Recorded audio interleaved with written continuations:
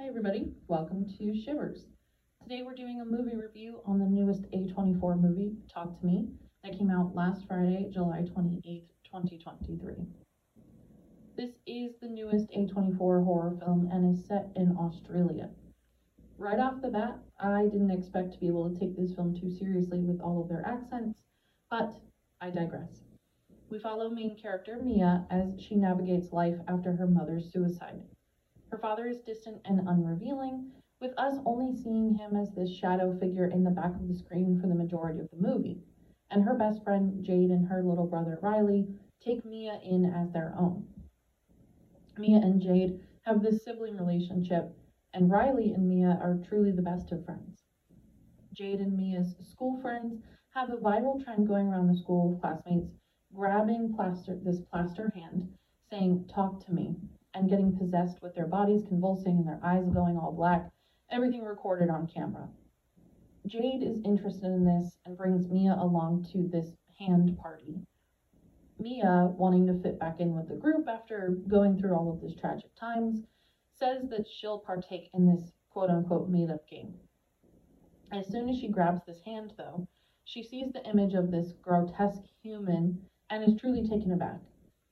The owner of the hand, Haley, the young classmate, says that everyone sees a different spirit every time you touch the hand, and that you have to just let them use your body for 90 seconds. Any shorter and it's boring, any longer and the spirits will want to stay. Mia accepts this challenge and lets the spirit in, explaining this feeling of euphoria after she comes to. Desiring to chase the feeling again, Mia and Jade host one of these parties with everyone on their own, and everyone indulges, making it into this very fun, uplifting, base-like college game, in a sense. The only person who doesn't indulge is Jade, who really doesn't believe that this is something that you should mess with, even though she's the one who wanted to be a part of it in the first place. Jade's little brother Riley begs to try it, and against Jade's wishes, Mia lets him go.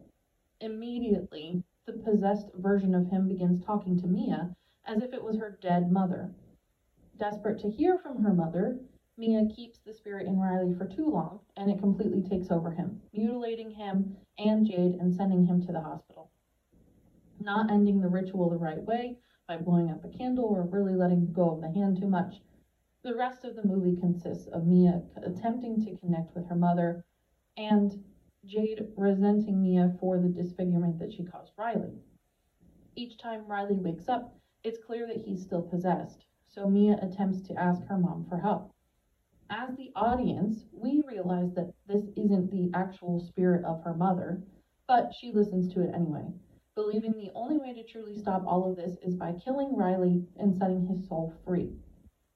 In the end, though, Mia can't bring herself to kill Riley, so she seemingly kills herself in his place. She wakes up and follows the small light in the darkness and comes face to face with the next players of the hand, shaking hands with them now from the other side.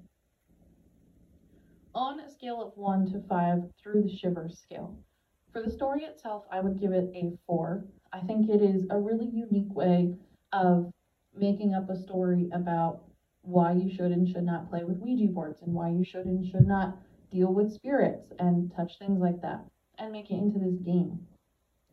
For originality, I would also give it a 4, kind of for the same reason. I think it's a unique way of kind of telling something that has been told before. For acting, I would give it a 5. There were no parts in it that I would consider cheesy. There was nothing that was too over the top in terms of acting. I think their acting was really good. For the production, this is supposedly a lower budget A24 film, but you would not know it. So I would give it a 5.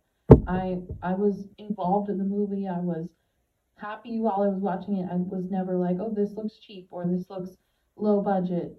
Nothing of the sort. And for scares, I would give it a 3.5 out of 5.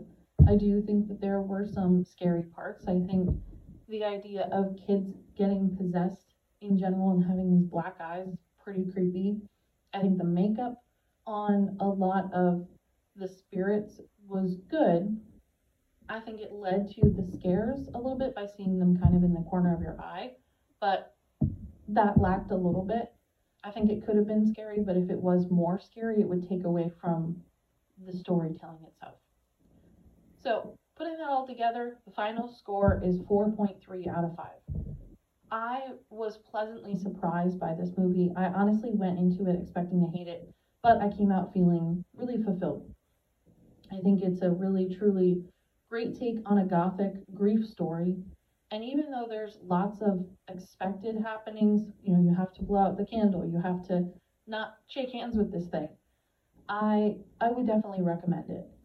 It's really an experience and an event.